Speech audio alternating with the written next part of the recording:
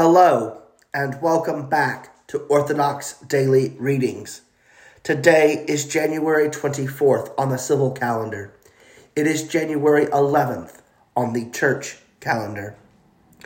Today's epistle reading is 2 Corinthians 4, 6 through 15. For it is the God who commanded light to shine out of darkness, who has shown in our hearts to give the light of the knowledge of the glory of God in the face of Jesus Christ. But we have this treasure in earthen vessels, that the excellence of the power may be of God and not of us.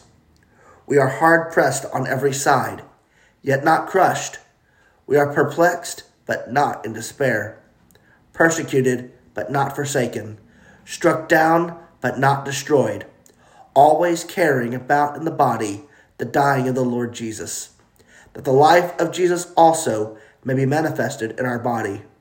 For we who live are always delivered to death for Jesus' sake, that the life of Jesus also may be manifested in our mortal flesh.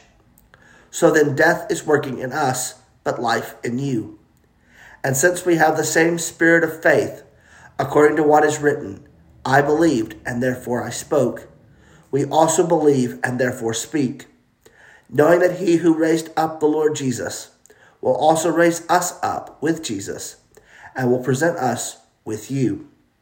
For all things are for your sakes, that grace, having spread through the many, may cause thanksgiving to abound to the glory of God.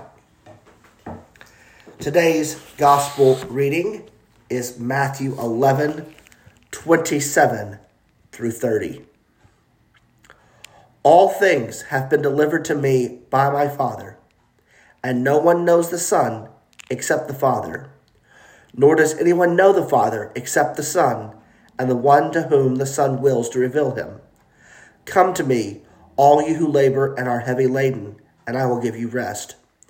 Take my yoke upon you, and learn from me, for I am gentle and lowly in heart, and you will find rest for your souls. For my yoke is easy, and my burden is light. I want to thank you once again for joining us here today on Orthodox Daily Readings.